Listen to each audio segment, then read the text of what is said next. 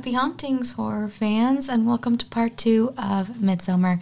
Not going to be chatting too much at the top. We're just going to jump right into it, but I will give us a little bit of a summary as to what we have seen thus far. Not sure when you listen to part 1, but here's a little summary. So Danny, our main gal, lost her family in a tragic incident in a relationship with Christian, who is not the most supportive, and they have gone to Sweden for the Midsummer Festival to visit the community that Pelle, one of Christian's friends, is from. He was studying abroad in the States. That's how they all met each other. So Danny, Christian are there visiting Pelle with their other friends, Josh and Mark. So we have seen the festival start. We have seen a synecide, which is basically 2 of the most elderly people in their community sacrifice themselves because they, are now too old and not efficient and not helpful for the community. So we have seen them throw themselves off of this cliff. That's kind of where we were leaving off in part 1. Connie and Simon, who are 2 other outsiders who were invited to this community by another member, Ingmar, are wanting to leave. We just left off with finding out that Simon has actually left supposedly without Connie, and Connie is very upset about this, and Danny is kind of watching Connie find out this information. So that's where we're at with this. If you've not listened to part 1, don't listen to this one. Go listen to part 1, unless you know the film really well, but please watch them in both parts, because there's lots of rune stuff and history things that we talked about in that, so go check that one out. This is part 2, and we are just going to jump right into it. After we see Danny learn what's going on with Connie and Simon, we cut to Christian talking with one of the community members, and in part 1 we learned that Josh was visiting Sweden to write his thesis on Midsummer festivals. While they're there, Christian has decided that he would like to write his thesis on specifically the Swedish community in Hälsingland, the Hårka. So this has been approved by the elders, and Christian is now in research mode, chatting with people, trying to get information. So he's asking this community member how jobs are assigned, and we see Danny walk up and let Christian know that Simon left without Connie. And Christian seems shocked, and he's like, wow, that's awful. What a dick move for Simon to just leave. Is she okay? And Danny's like, I'm not sure. She walked off. I'm not sure where she went. And Christian seems empathetic to how Danny's feeling about Simon just leaving Connie. And Christian and Danny's relationship is not the best, I think I mentioned in the quick summary. Christian seems empathetic, but then immediately just changes the subject and starts asking this community member about relationships. And he's like, how do you guys address incest in a community that is small? How do you guys, make sure that doesn't happen? And the man explains that bloodlines are very well preserved, so the elders must approve mates. Sometimes cousins are allowed to, but on very rare occasions, and that the Hårka do respect the incest taboo. And that because of that, they often need to invite outside people to partake in mating, essentially. Danny's listening to all of this, and then Christian watches Josh walk into kind of this main temple area where they keep their scripture, the Ruby Ralter. And so he is walking in with one of the elders. And Christian seems a little, I don't want to say irritated, but maybe irritated is the right word. Him and Josh definitely have this competition going between them about the information that they're going to be able to get, because now essentially they're doing their thesis on the same type of subject, which caused a rift between the 2 of them. So Danny starts walking around, and she passes what I'm assuming is the kitchen area, and one of the women comes out and asks if she would like to join them. She says, sure, that sounds great, and then she asks the woman if she has seen Simon anywhere. And the woman says that he was driven to the station, and she asks if Danny got to say goodbye, and Danny's like, oh, sadly I didn't, but that's okay, that's fine. And she goes into this kitchen area to help all of the women make meat pies for dinner. They put a little apron on Danny, and one of the girls says that she's very beautiful. And then we see Maya walk in front of the camera with one of these meat pies that's on a separate tray that looks a little bit different from all the other meat pies. And then we cut to Josh in the Ruby Ralter temple with one of the elders, basically talking about the scripture. And this elder is explaining the different runes, and he's also explaining that the Ruby Ralter is a forever work in progress. So they have Reuben, who is a disabled member in their community, and this elder explains that Reuben is unclouded because of his disability. So he's the one who gets to basically write and draw everything in this book, and the elders interpret it because Reuben is unclouded. And we see that they have hundreds of these books lining the bookshelves in this room. And Josh asks how they decide, how is it decided that Reuben was selected? And this elder explains that Reuben is unclouded through inbreeding, and they specifically will use inbreeding to have someone who's unclouded, if that makes sense. Josh asks if he can take a photograph of the book, and the elder's like, no, absolutely not. Like, that's not an option. And Josh is like, no worries, that's fine, totally fair, just a question, my bad, not a problem. And as they're having this little interaction, we hear a woman scream in the distance, and it definitely sounds like Connie. And this scene's really interesting because we see it happen in 3 different locations. So we hear it with Josh when he's talking with the elder about the Ruby Ralter. Danny hears it when she's in the kitchen baking, and then Mark hears it when he's just kind of walking around outside that large yellow triangular temple. But it's only one scream. It only happens one time, but we get to hear it at like 3 different points in time, which I think is very interesting. We stay on Mark for a little bit, and he again catches eyes with the woman that he's kind of been flirting on and off with, and then a young boy comes over and says that supper is ready.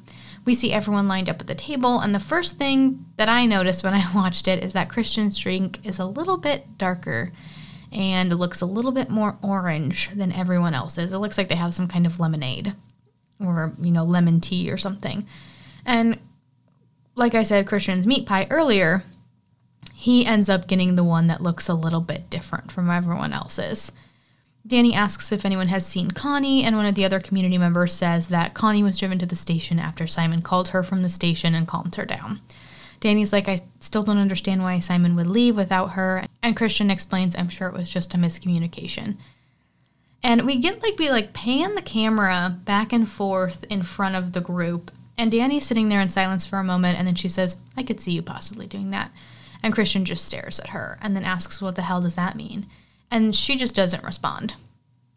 Mark is getting daggers stared into him by the man who saw him peeing on the ancestral tree.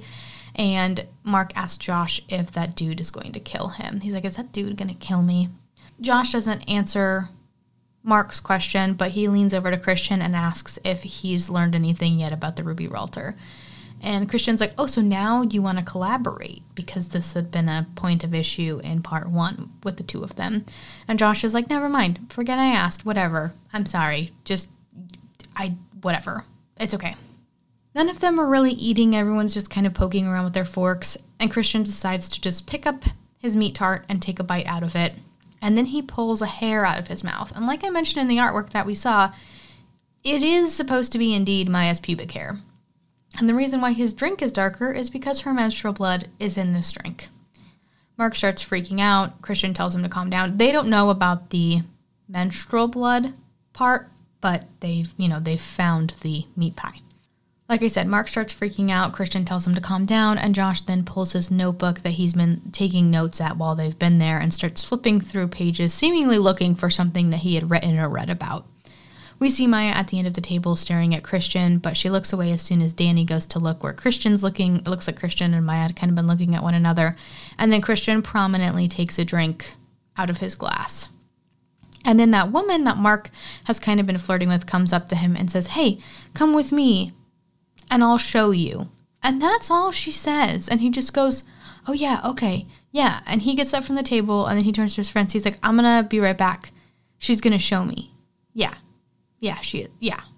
And just walks away. Like, no one says anything. They just walk away together. Mark's dumb. But that's the last time we see Mark alive.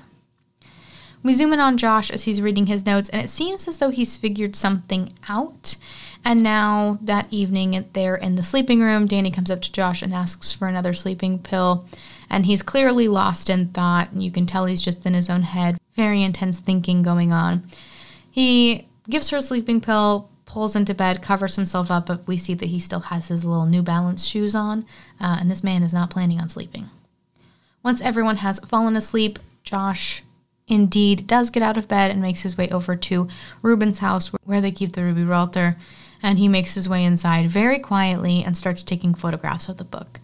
We see via a reflection in the window that's in front of Josh that it looks as though Mark has come in and is standing in the doorway. And Josh turns around, he's like, dude, get out of the doorway. We're not supposed to be in here. And he takes a couple steps towards Mark, and then we realize it's not Mark. It's someone standing naked from the waist down with Mark's hoodie on, wearing Mark's face. It gives me very much Leatherface vibes, Texas Chainsaw. And Josh realizes that it's not actually Mark.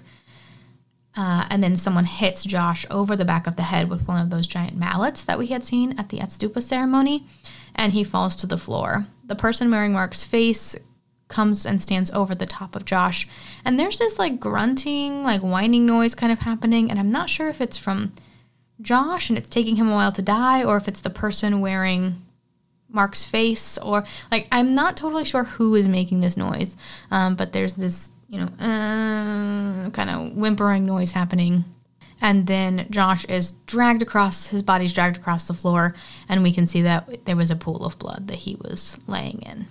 And I will say that whoever peeled Mark's face off did a great job. Like, it looks so creepy. So creepy. Doesn't look like many mistakes, at least on like the face part. So whoever peeled his face off did a good job. So it is now breakfast time, everyone. It's just basically Danny and Christian left from their group. Mark is gone, Josh is gone. So Danny and Christian are at breakfast sitting at the table, and Danny asks if they think Mark is still off with that girl. Pele says he wouldn't be surprised, and then Danny asks what about Josh, and Christian says, I'm honestly not too concerned. Then one of the elders stands and says that he has something regretful to announce, and he says that the 19th book of the Ruby Ralter was found missing this morning.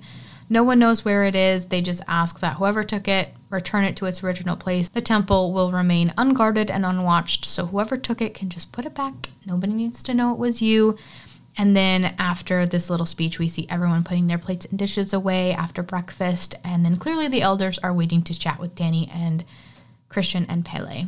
They ask where Josh is, and Christian's like, yeah, we have no idea. We understand that this looks terrible, and we don't associate as friends or collaborators of his.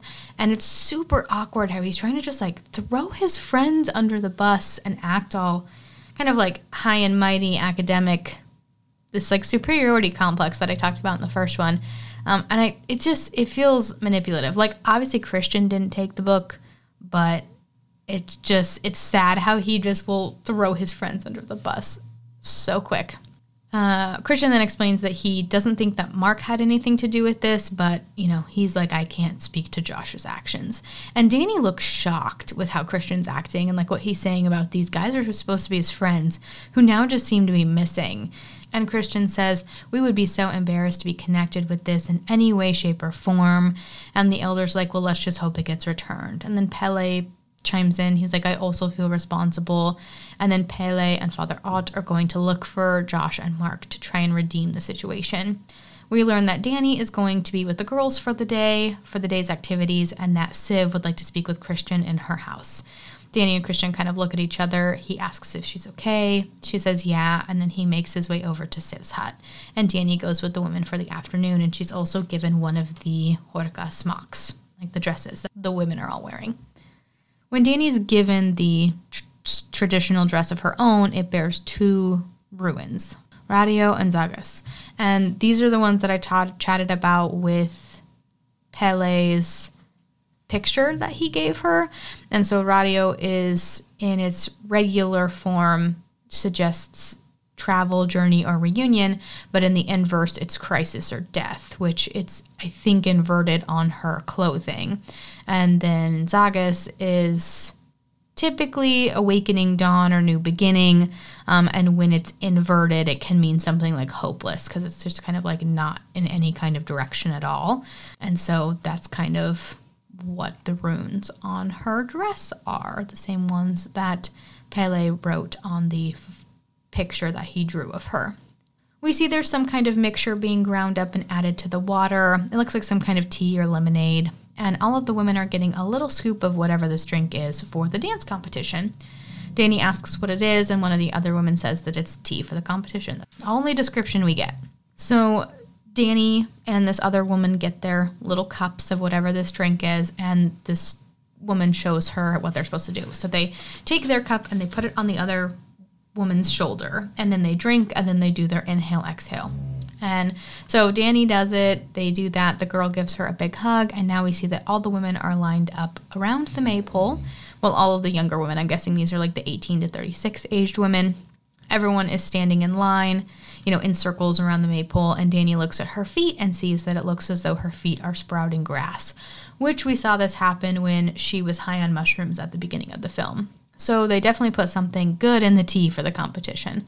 We learn that they do this ritual or festival ceremony, whatever you want to call it, the competition, because at some point in the Jorka history, the devil came to their community and made the people dance until they died.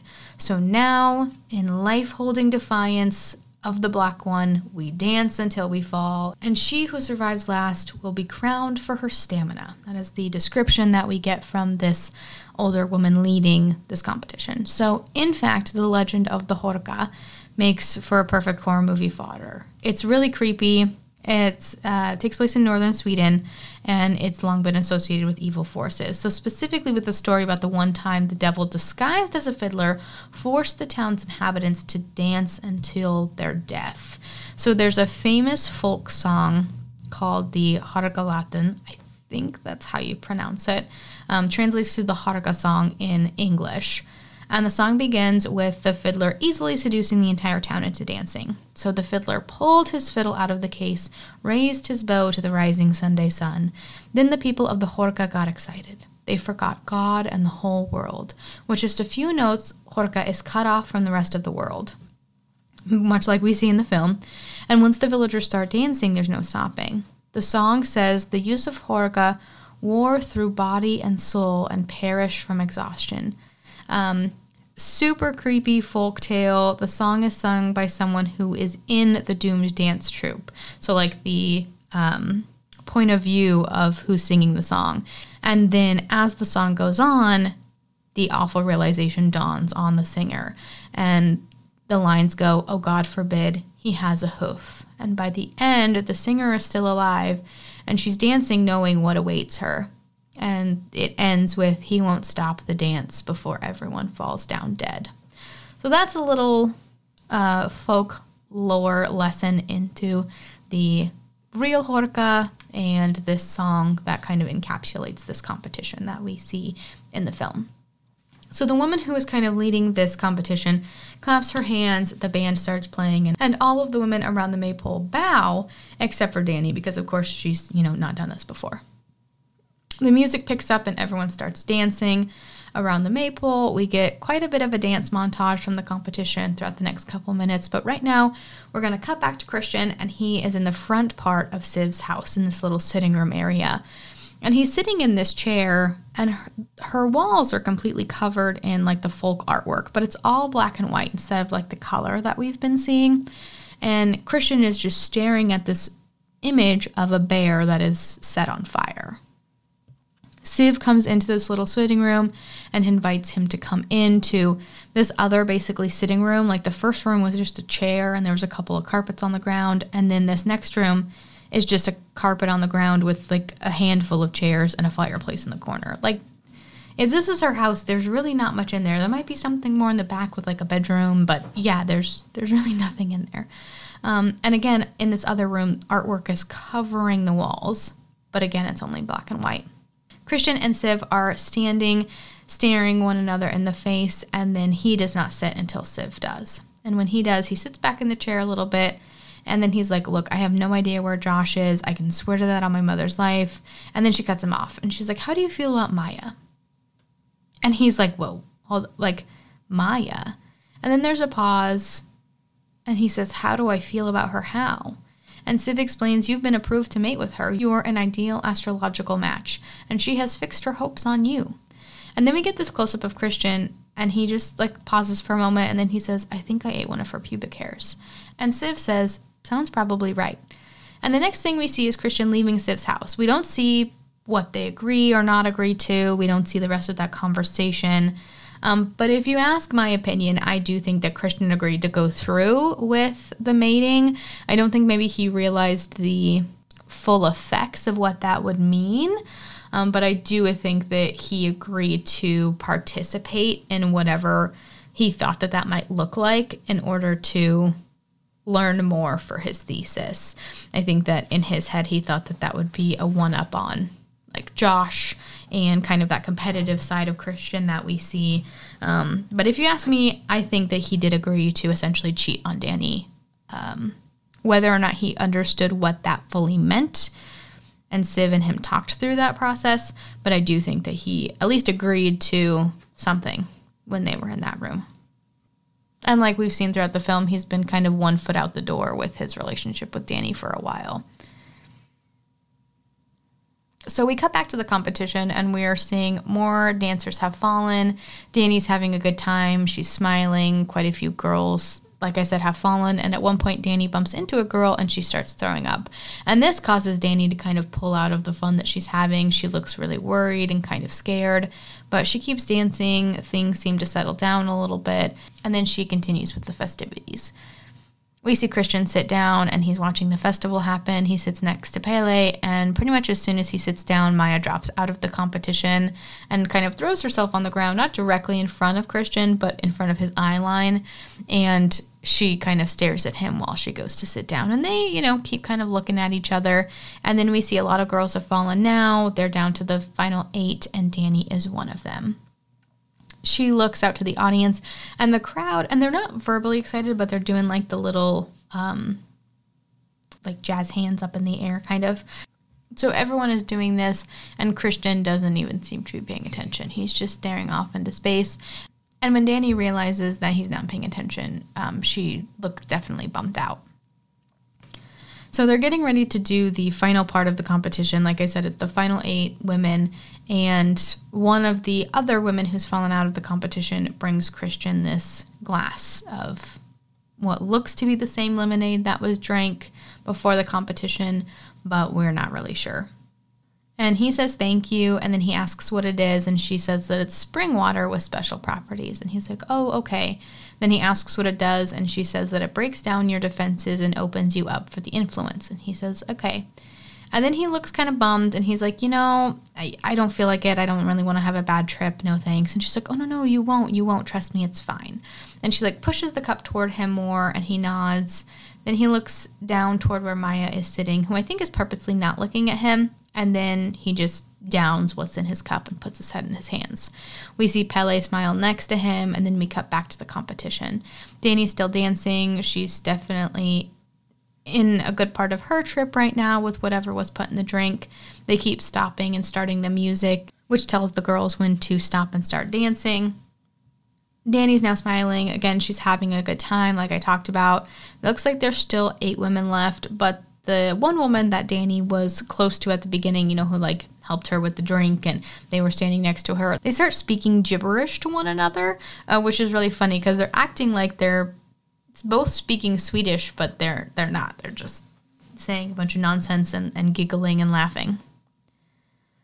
So now we see a couple more girls fall. It looks to be 3 women left. Danny, the woman that she's been hanging out with the whole time, and this one other girl. And as Danny and this one woman are speaking gibberish, they all start laughing, and the woman that Danny has been speaking with bumps into the other, and those 2 fall, which leaves Danny as the sole victor of the dance competition. This makes Danny the May Queen, and everyone's very excited. She gets this large flower crown, and then we see the flowers on the crown start breathing. So she was definitely given some sort of psychedelic. The Jorga are so excited. They're congratulating Danny. Everyone like groups around for a photograph, and then there's a close-up shot of just Danny that we see is taken.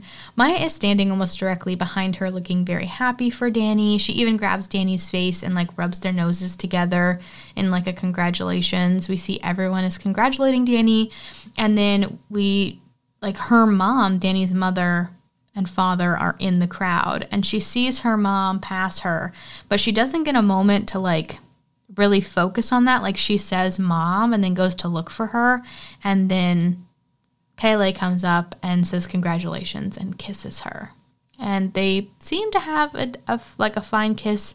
Danny seems fine with it, seems to distract her from her thinking that she saw her parents. I think it was just in her head, because our parents are dead.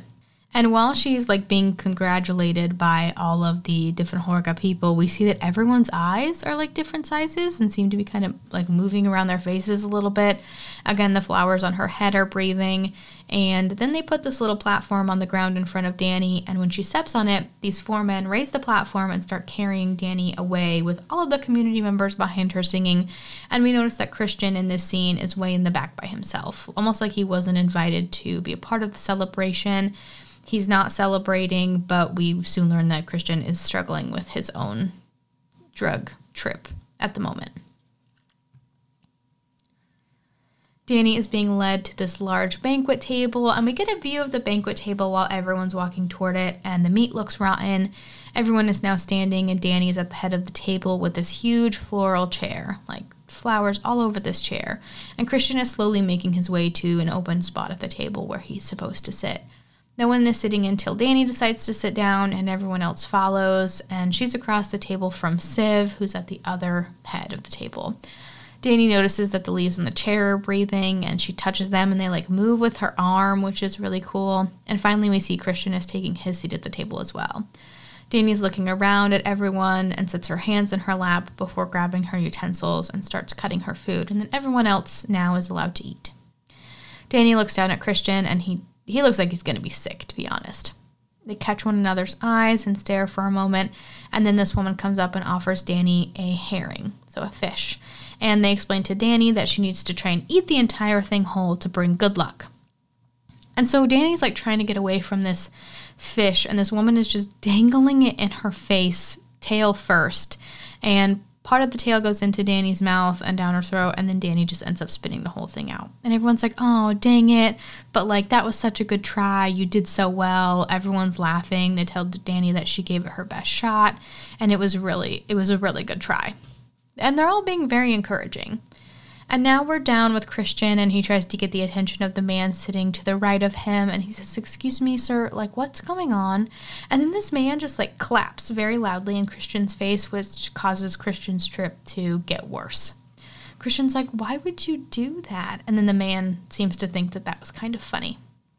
We now get a toast to the May Queen, which everyone takes a little drink of whatever they had at the table, and Danny does the little like inhale exhale, which makes everyone smile. And the woman who's been helping her in the competition and with her the whole time is like, this is so great, you're now part of the family, it's so great to have you as my sister. We look back down to Christian, and we realize that he is across the table from Maya. He catches her line of sight, and then she stands up and kind of nods her head toward the Ruby Ralter temple, and then gets up and leaves. And while she's like walking back to this building, she's staring at Christian the whole time. And he watches her walk away, but he remains seated and just continues to watch her leave. We still see everyone eating, and now we see that Pele is drawing another picture of Danny, but now dressed as the May Queen. We go down the table towards Siv, and she stands and explains that now the May Queen will go bless their crops and bless their livestock. Danny asks if Christian can come, and they say no. This is a woman's job, only for the women, and so only the women will be going. And I think that this is really interesting because I think even in all of this, there's a part of Danny who invites Christian so that he can learn about this for his thesis. Like, I don't think necessarily that it's her wanting his safety, because she doesn't seem worried in this time necessarily.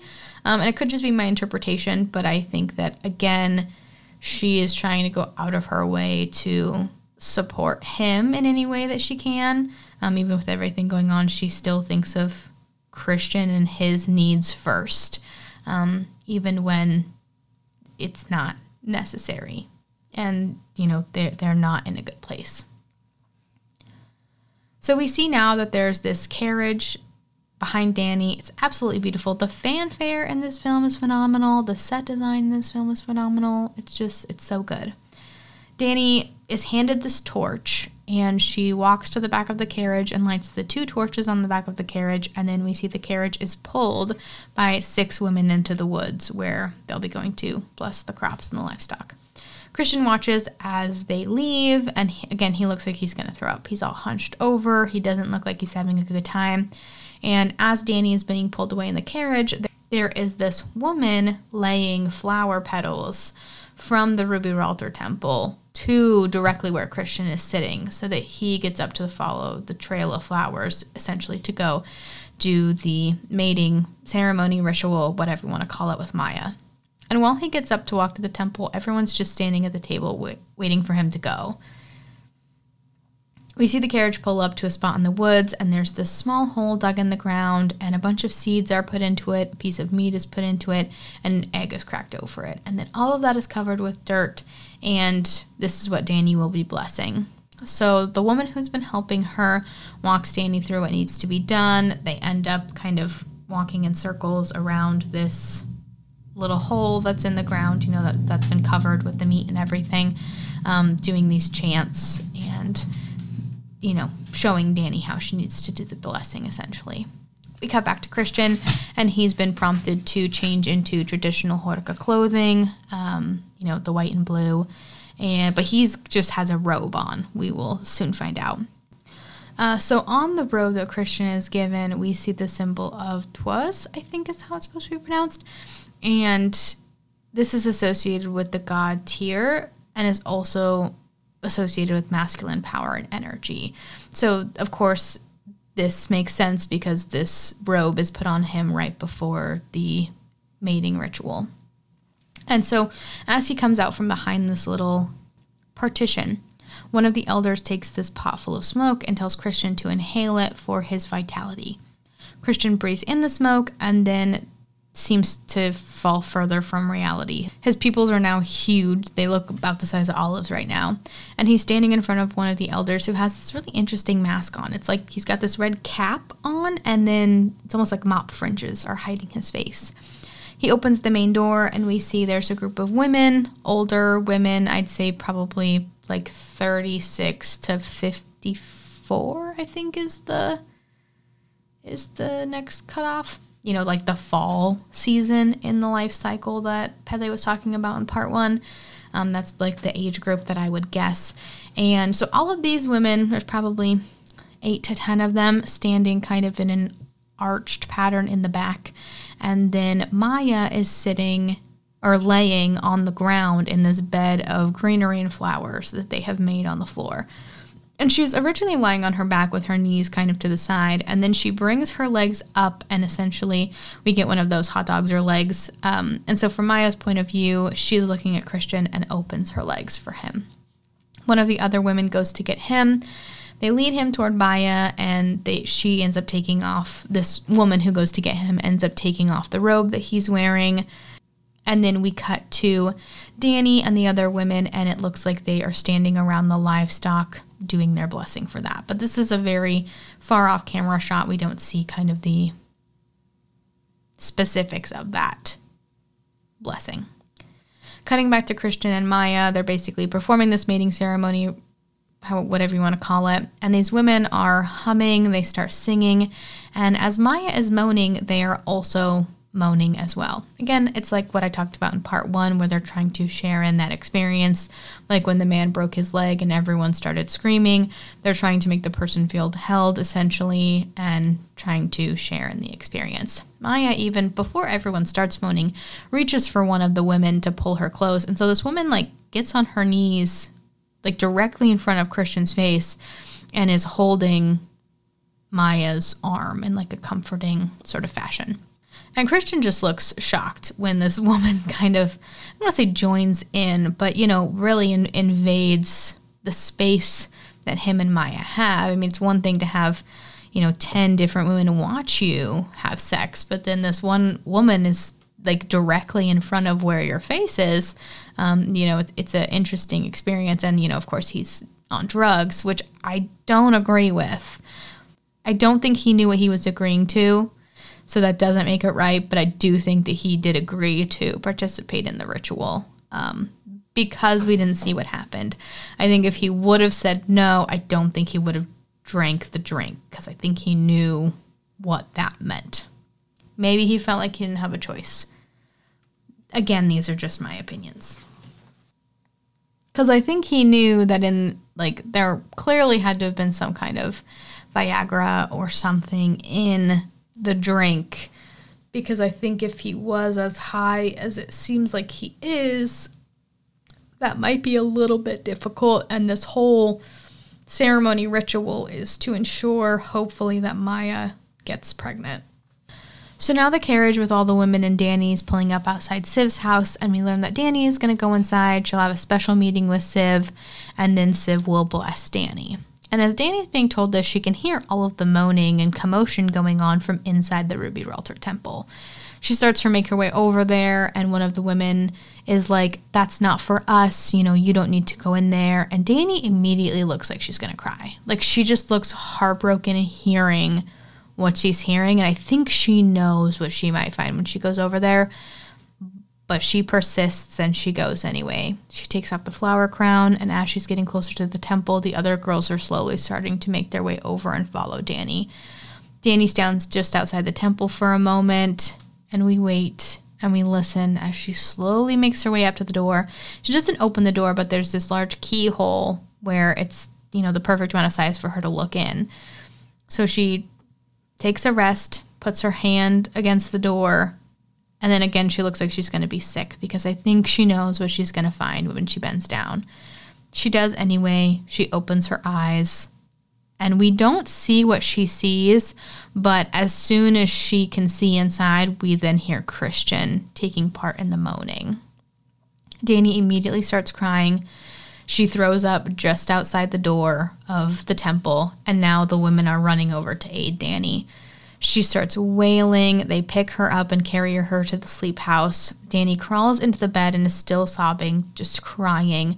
The women let her cry and want to cry with her, and Danny can't really seem to figure out where she wants to be. I think she wants to be alone, but these women aren't going to let that happen. They're essentially all crowding around her, but not in a threatening way. Danny starts hyperventilating. She ends up crawling off the bed and is now on the floor. And she seems to just be wanting to crawl away. But the women all stop her. They get in front of her. They're all surrounding her. And then Danny just starts wailing. And the women start crying with her. Everyone's screaming. And when I first watched this, I was like, that would piss me off so much, because I think I would feel like I was being mocked in this time that's like so painful for me. But again, I think that in the community, this is a way that all of these women are holding Danny while screaming in pain with her. I think it does make Danny feel held, like Pele was talking about in part 1, both physically and metaphorically. And we get probably 30 seconds to a minute of all probably 8 to 10 of these women just screaming and crying and hyperventilating. And it cuts back from these younger women to the older women with Christian and Maya. And I don't want to say that they're coaching this, but one of the women even gets behind Christian and starts like pushing him more, like further into Maya. They finally finish, and Maya starts telling the one woman that she had initially reached out to in the beginning. She's like, "I can feel it. I can feel the baby." And all of the women are so happy. They all come to kind of crowd around Maya. And then as soon as this is done, it almost seems like Christian kind of snaps back to reality a little bit and realizes what's happened. He gets up immediately and he takes off out the door. And again, he's 100% naked. And he goes to run kind of to the right side of the building, and then he sees 3 men kind of walking his way. So he decides, nope, I'm going to run in a different direction.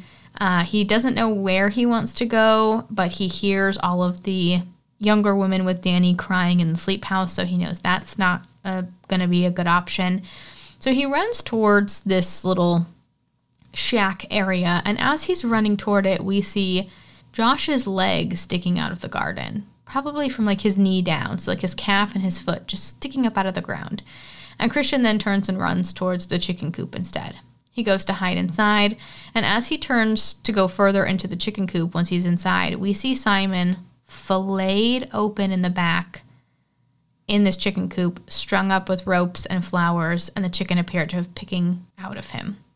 Christian walks up and slowly approaches, so Simon's like face down, kind of hanging in the air, and his back has been filleted open. It's pretty intense, and it's even more odd because there's just like strings of flowers, and Christian bends down to look at Simon's face. Flowers have been put into Simon's eyes. It's such a creepy shot. Christian essentially stands right under Simon's face, and as he pulls back up, one of the villagers blows this powder in Christian's face. Christian coughs, and then he passes out. We see two elders and what appears to be Pele peeking in the chicken coop at the doorway. And this transition is my other favorite because Christian falls to the ground. Essentially, this powder, or whatever it was, is knocking him out. But his eyes are still open. And so the man who blew the powder in his face closes his eyes individually. And so like half of the screen goes black, and then the other half of the screen goes black when the man closes the other eye, which I think is really fun. We're still on a black screen, and when I saw this the first time, I was like, if they end it right now, I was going to be so mad, because there was a small part of me that was worried that they were just going to end it there with just like, oh, and now we don't know what happened, and I was going to lose it. But we hear someone trying to rouse Christian, and then one of the other villagers, this woman who gave him the drink, opens one eye and then opens the other eye, which, again, is a very fun transition. She tells Christian, you can't move and you can't speak, okay? Good. And then she goes and she stands with the rest of her community. Everyone is standing in the sunshine, everything is quiet, and we see there in front of the stage that we saw at the beginning of the film. Danny's in the middle of the stage, literally covered in flowers, like flower throne, flower crown, flower dress. She looks like she's sitting under a pile of flowers. Siv goes on to explain that today they will surrender 9 human lives. As Jorge takes, so Jorge also gives. Thus, for every new blood sacrificed, we will dedicate one of our own. That is 4 new bloods, 4 Jorges, and 1 to be chosen by the May Queen. So like I've talked about a couple times, pretty much everyone in this wears white with a little bit of stitching in a blue color. Not many people wear other colors. Siv wears a little bit of this orange-red color. And then during this ceremony, we see Maya in a lot more red, and she's also wearing red lipstick, which none of the other women in the film look like they're wearing any makeup. And I think that this is to show that she has come into her womanhood, and she's hopefully going to be with child soon. But it's interesting to see the different fanfare and the clothing throughout the film. And like in part 1, we talk about the elders were wearing blue, and the people who were participating in that ceremony to aid the elders were also in blue. So I just think it's fun to notice those color choices. And of course, at the end, when we wrap up, we'll talk more in depth on cults. Siv explains that these souls will be reborn in the new cycle. The 4 new bloods have been sacrificed, as 2 of the Jorges, so the 2 elderly community members, and then there are 2 volunteers. Ingmar and Orm have offered to sacrifice their own bodies. And Siv goes on to explain that today they will be joined in harmony with everything, and these 2 seem very excited about this. Pele is also being honored for bringing new blood and the new May Queen. He will not be sacrificed, but he will also be honored.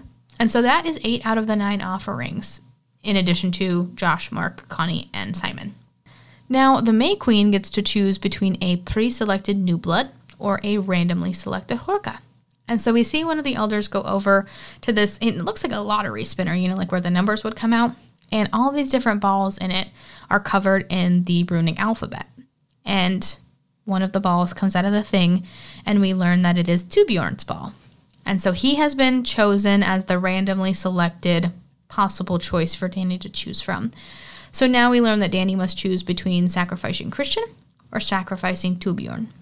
Everything goes silent as they await Danny's decision. We get a close-up on Danny, and she looks exhausted and sad and on the verge of tears. She stares at Christian, and we get a close-up of him, and again, he's not able to move or talk.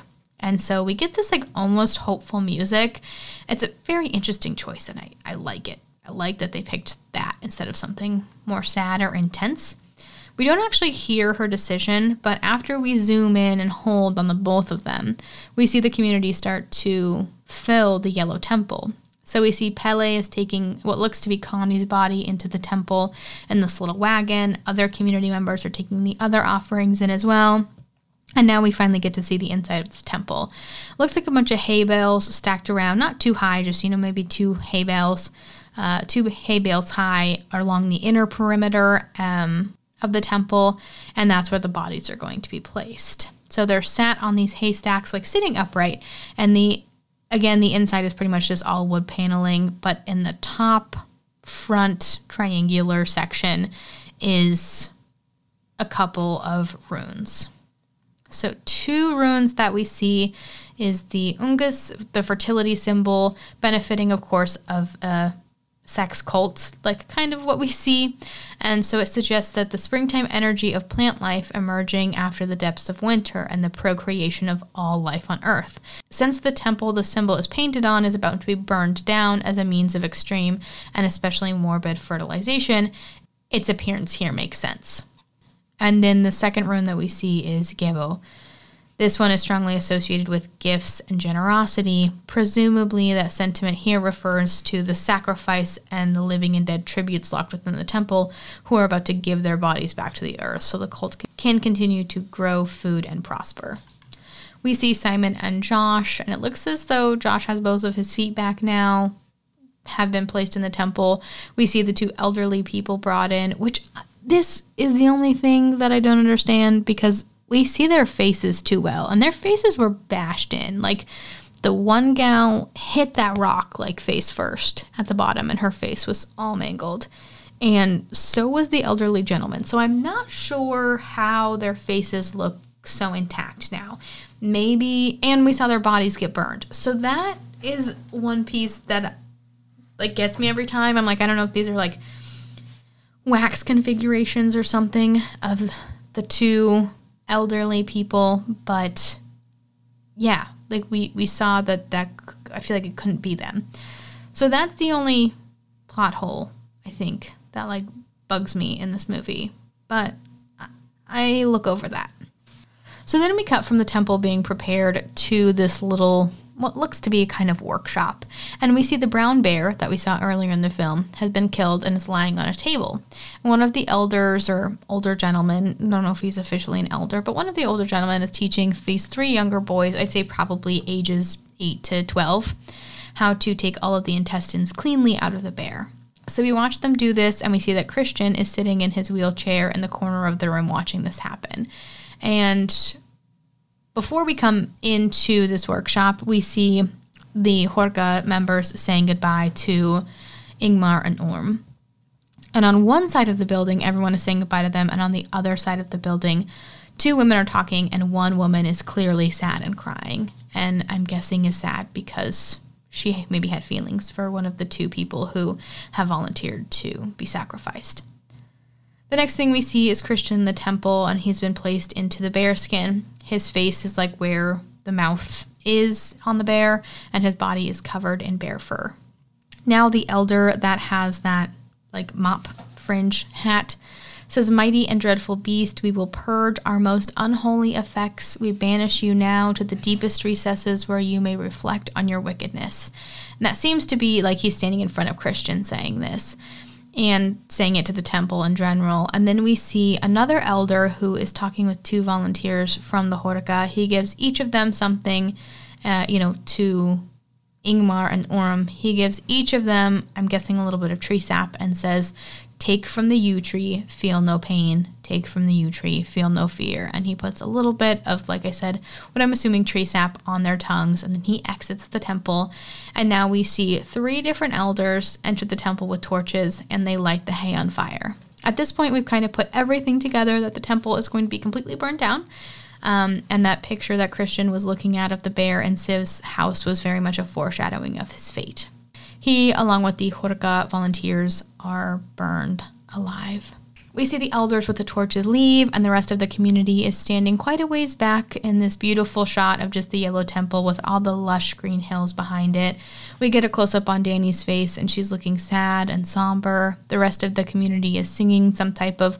Honestly, it kind of reminds me of the Grinch when all the Who's sing around the Christmas tree and how the Grinch stole Christmas. You know what I'm talking about? That's kind of what this scene reminds me of. It gets me that's what I think every single time I see it. I'm not mad about it, though. Now we go inside the temple, and we see everyone burning. The 2 Horuka people start burning, and then they start screaming and thrashing, which then causes the rest of the Horuka to start screaming and thrashing as well. We get this beautiful collection of, minor chords at the end, which I think is rather lovely. And then we get the shot of the Horuka screaming, throwing themselves around, and smiling. We see Dani, and she's still in this floral costume, head to toe flowers. You can only see her face and a little bit of her neck, and the entire community. The temple is now up in smoke and flames. Dani is trying to walk, but having a hard time carrying all these flowers. She's gasping, she's crying, she's trying to catch her breath, and then Dani starts laughing. She turns back, and we see all of the Horukas crying and screaming and throwing themselves around. We see this young boy doing, children are even participating in this. Dani looks around. She looks at the temple that is now collapsing in on itself from the fire, and she starts to smile. And this is the end of Midsommar. I love this movie so freaking much. So I used 2 articles that I used to find info on the ruins and the Horuka. One was from theweek.com and one was from Refinery29. I will add these in the show notes when I get ready to post the episode. So if you have anything, check out the description and those will be in there.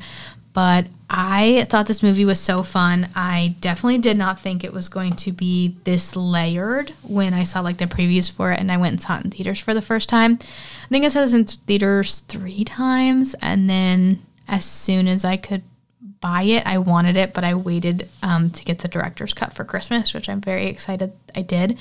Again, it's super long. I totally get how this wouldn't be some people's forte, especially in terms of horror, but I love a good cult story. I love character dynamics. If you listen to the podcast, you know I am a sucker for a good character dynamic, especially in terms of emotions and mental health and that type of stuff. So Dani in her grief, of course, is a perfect target for a cult.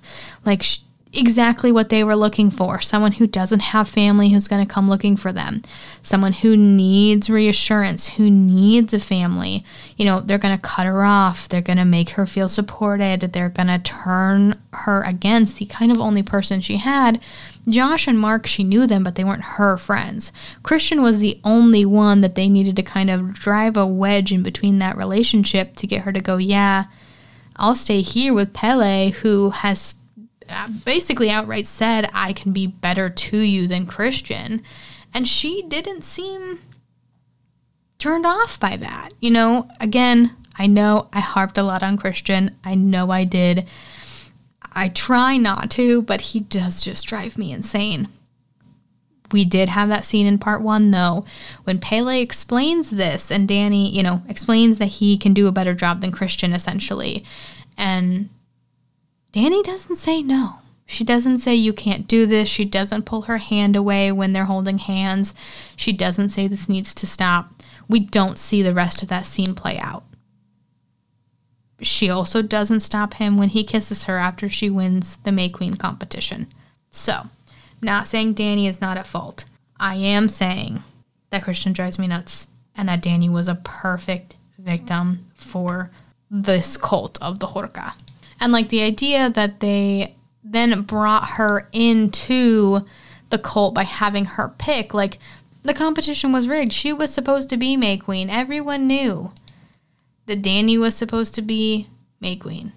And I think that it shows just how good they did at what they needed to do, because if you look from where the movie started to her watching these 2 people throw themselves off of a cliff to then actively participating over the course of maybe 3 days, probably not that many, maybe 3 days, she was able to do that. And I mean, and the main things that people say in terms of recruiting cult members is picking the right target. Dani was definitely the right target. She had just lost her family. She was feeling unstable emotionally, and she wanted that stability, especially with a community and with love. Love bombing is the next one. More or less self-explanatory. That's what, I don't think Pele was necessarily love bombing her, but he was trying to get her to believe in the love that he has for her, the love that he has for his community, and the love for that the community has within it. The next piece is isolation. They're in the middle of Sweden. No phones, no internet access. Supposedly the drive to the closest train station is 45 minutes. Like, that's isolation. Check. Next thing is controlling things. They were able to do that. They were able to keep Josh busy, keep Christian busy, get Mark away. Everything operated so smoothly on the Horka's end, most likely because they do this very, very often. They knew exactly what they needed to do to get Dani to do what they wanted. I find cults so fascinating and interesting. But I know that this has been a long 1 and 2 parts. So I think we're going to wrap up here. I would love to know your thoughts on Midsommar. Feel free to send me a message on the podcast social media. I have the podcast on social media on Instagram and Twitter under M Murder Movies. So that's M as in Massacre Murder Movies on Instagram and Twitter. I would love to know your thoughts on Midsommar. Huge Ari Aster fan. Can't wait to one day do Hereditary, but this one I just really, really wanted to do. As we go into June, I hope that you are able to do something fun and safe for the Midsommar celebration. Maybe don't join a cult. That would be my recommendation. Don't join a cult this Midsommar. But yeah, I hope that you enjoyed today's episode. If you did, please give it a like. Follow on Spotify. Follow on Apple, wherever you listen. Feel free to rate and review. And I will see you guys in about a week when we jump into The Stepfather. We're going to do I think it's the 2009 version, the most recent one with like Penn Badgley. We're going to do that one as a fun Father's Day episode. And yeah, very excited to continue on with the podcast. I hope that everyone has a lovely week or weekend whenever you're listening to this. And remember to stay safe and stay spooky.